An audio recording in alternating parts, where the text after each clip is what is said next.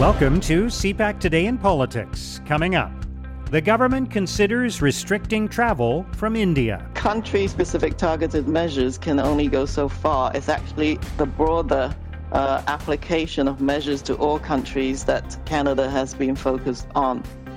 India, we will be doing further analysis because it's an emerging situation. Joe Biden offers Canada more help with vaccines. Talk to our neighbors. Matter of fact, a fellow who's working really hard to take care of his country and deal with this, I was on the phone with for about half an hour today, and the Prime Minister of Canada, we helped a little bit there. We're going to try to help some more. And the Liberal government plans to announce more ambitious climate change targets. Today we'll find out that Justin Trudeau is going to announce that we're going to go to 45%, between 40 and 45%, below 2005 levels by 2030, which is pretty ambitious. It's Thursday, April 22nd. I'm Mark Sutcliffe. Let's get right to the top political stories this morning. I'm joined by National Post columnist John Ivison. John, thank you for being with us today. Good morning, Mark.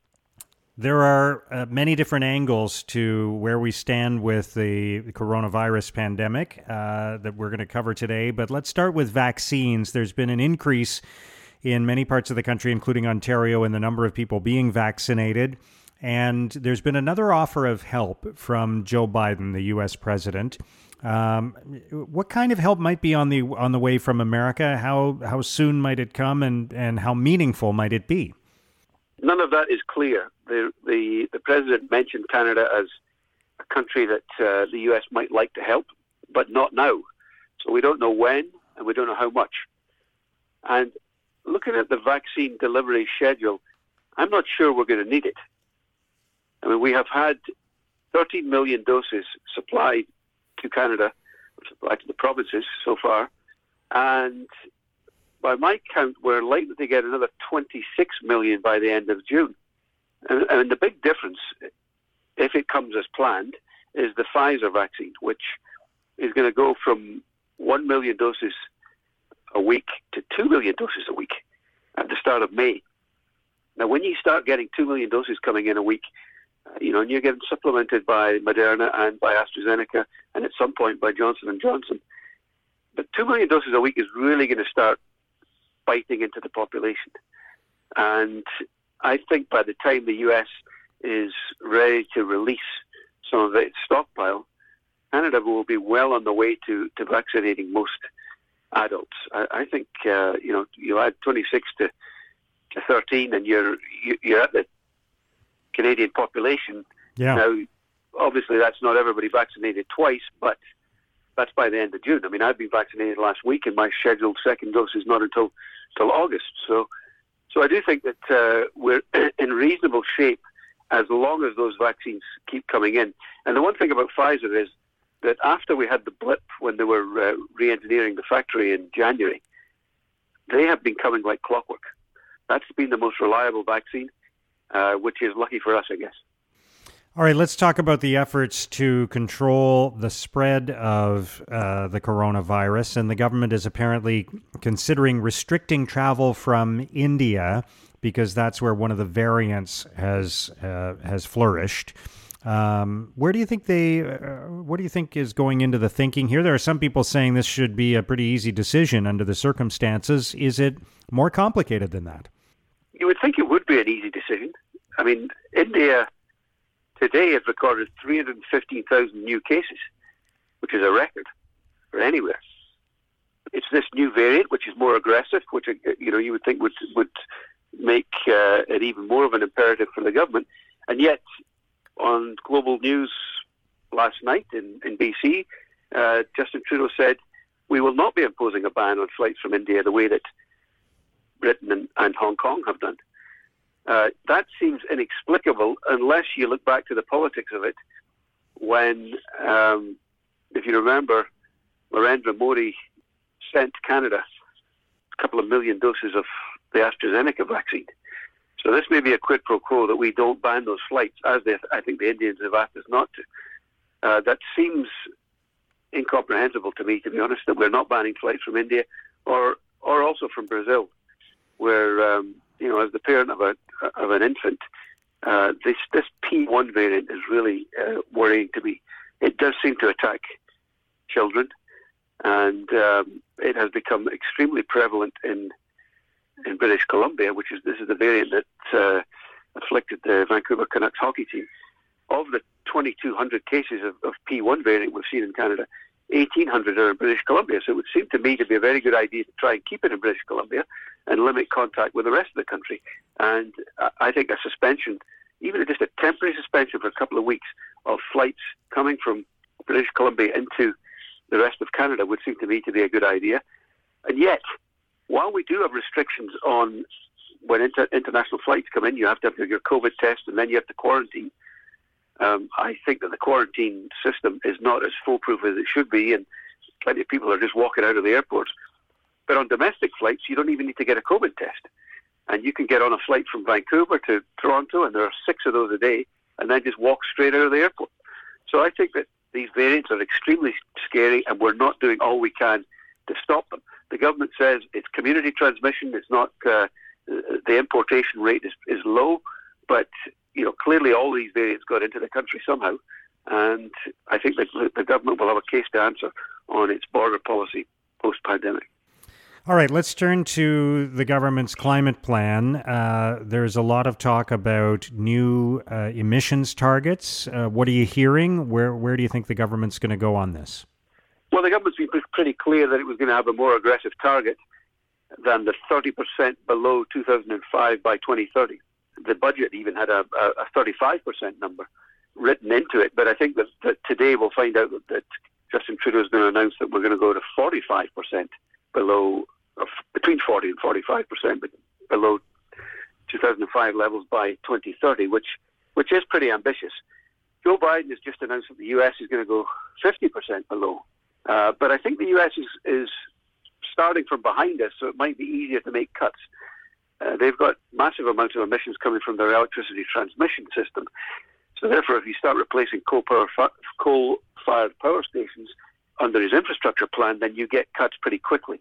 Whereas in Canada, we are only 8% of our emissions come from the electricity transmission system. So cuts come more slowly. And crucially, the Environment Department released a stat last week that said we're only 1% below 2005 at the moment. So we've got a lot of ground to catch up if we're going to get to 45%. It also leaves a problem for the Conservative Party, which came out just last week and said it was going to match the government's ambition at 30% below 2005 levels. So whether they require a rethink or whether they think that these numbers are fairly meaningless to the public as long as you're making an effort to make cuts remains to be seen. All right, let's talk about healthcare, because there was an interesting sequence of events this week. The budget, of course, on Monday that introduced new healthcare spending. And then after that, the Prime Minister started talking about even more transfers to the provinces. So what's going on there? Well, it seems I'm amused by this, but the day after the federal government came out with a plan that spends $142 billion more over the next 5 years, that takes us to a record debt of $1.5 trillion, and we're going to have another record deficit next year of $150 billion. The day after all of that, Justin Trudeau came out and said, we're looking forward to negotiations, and we have already pre-agreed that we will increase health transfers to the provinces, almost exploding all of the assumptions that are in the budget. You might as well look at the budget and go, well, we need to put a giant asterisk next to all of these numbers, because clearly there is going to be, in the short order, another massive amount of money being shoveled out the door. Now, the provinces have asked for $28 billion more every year, with an extra $4 billion additionally on top of that every year to cover health price inflation. So you're not going to get out of those negotiations without spending an awful lot of money. I think it's arguable whether the provinces need that money for healthcare. There's been some work done on this, and the estimate is that the aging population costs about an extra $2 billion a year. So it's not quite the massive amounts of money you might imagine that an aging population might cost the provinces in additional healthcare. I think partly because 65 to 70-year-olds don't cost any more than the rest of the population. People are much healthier in their early retirement. It's kind of bamboozling to me why none of this was included in the budget. Why there was not a provision made to say yes, we know we're going to have to spend more money, so why not cut back elsewhere? I mean, this was such a giveaway budget. There was a pot in every home and a new deck in every home and a pony in every driveway. I mean, there was just no attempt to rein in spending, because clearly it's a pre-election budget. Otherwise, why are you giving seniors $500 in a one-time payment in August, likely just before an election, as well as increasing their annual amount? I just wonder where it all ends, because while the government keeps saying we have your back and we have the fiscal room, really what they mean is the next generation has your back and we're using up their fiscal rooms. All right, John, great to have your thoughts on all of this today. Thank you for joining us. Thank you, Mark. That's John Ivison of the National Post. We have to punch our way out of the COVID recession. Now, here's what political columnists and commentators are writing about today. In the Montreal Gazette, André Pratt argues the federal budget is an open bar, but the party can't last. Pratt writes, long before the pandemic, the Liberals had given up any hope of returning to a balanced budget in the foreseeable future. The pandemic came, the government had to act quickly to protect the country's economy and those most affected by the recession. However, it is questionable whether it was necessary to spend so much that some are now left with more money in their pockets than they had before the pandemic. Monday's budget continues the disturbing slide toward a federal government bloated on steroids. At the Hub.ca, Robert Asselin argues the federal budget has no answers on the question of growth. Asselin writes, one can try in the 739 pages to find a clear plan to make Canada more productive and competitive. Although some of the objectives and proposed measures, investments in childcare, skills, life biosciences, and clean tech, should be applauded, it is hard to find a coherent growth plan. Was there any debate on measures to prioritize, any trade-offs? Governing is about making choices. But if this budget can be defined as anything, it is everything. In the Toronto Star, Bob Hepburn argues Doug Ford won't resign, but he's headed for huge defeat in the next Ontario election. Hepburn writes, it's a stretch to believe Doug Ford can recover from all this criticism and his recent blunders. He seems totally lost, lurching from one plan to the next, not just day to day, but almost hour to hour. At this stage, Ford's strategy for survival appears to be based on the belief that he still has time to right the Conservative ship and that a possible cabinet shuffle, more tax breaks, and a faster vaccine ramp-up will fight off any further slide in his popularity. Now, here's what's coming up on Canada's political agenda. Prime Minister Trudeau will take part in a 2-day international summit starting today. And as CPAC's Martin Stringer reports, the summit will refocus and recommit most of the industrialized countries to more ambitious climate change action. Mark, the event is called the Leaders Summit on Climate, and it's an initiative of the U.S. President Joe Biden. It's a virtual summit, and it brings together basically everyone you need around the table if you're serious on combating climate change, from China to India, Brazil, Russia, the European Union, and the United States. And under the influence of the new Biden administration, it's expected there will be an almost palpable competition between countries to make new commitments to accelerate action on greenhouse gas emissions. It has been suggested to participants that as the U.S. will be upping its game, well, other countries better be ready to make new commitments. It's being reported that Prime Minister Trudeau will announce during his address to the summit later this morning that Canada will increase its commitments under the Paris Accord. Rather than reducing greenhouse gas emissions by 30% over 2005 levels by 2030, it's expected that Canada will now commit to reductions of more than 40%. Now, the cynics will point out that many studies and our submissions to the United Nations and our progress to date suggest that Canada isn't even on track to meet our previous Paris targets. But the flip side is a newfound hope that with Canada's economy so linked to that of the U.S. and with a new pumped-up American leadership on the environment, the new commitments and the new targets might just be more than empty rhetoric and wishful thinking. Thanks, Martin. Also today, The Deputy Prime Minister, Chrystia Freeland, will take part in a virtual discussion about the budget with the Fédération des Chambres de Commerce du Québec. She will also take part in a virtual discussion with the Greater Vancouver Board of Trade before virtually attending question period. Conservative leader Aaron O'Toole will hold a news conference in Ottawa.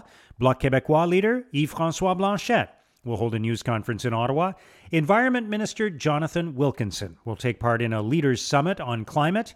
Fisheries Minister Bernadette Jordan will meet with representatives from Efficiency Nova Scotia to highlight investments in the budget that create jobs and promote a green recovery. And Agriculture Minister Marie-Claude Bibeau and Special Representative for the Prairies Jim Carr will host a panel discussion with young farmers in Manitoba and Saskatchewan. And that's CPAC Today in Politics for Thursday, April 22nd. Tune into Primetime Politics tonight on CPAC for coverage of all the day's events. Our podcast returns tomorrow morning. Have a great day.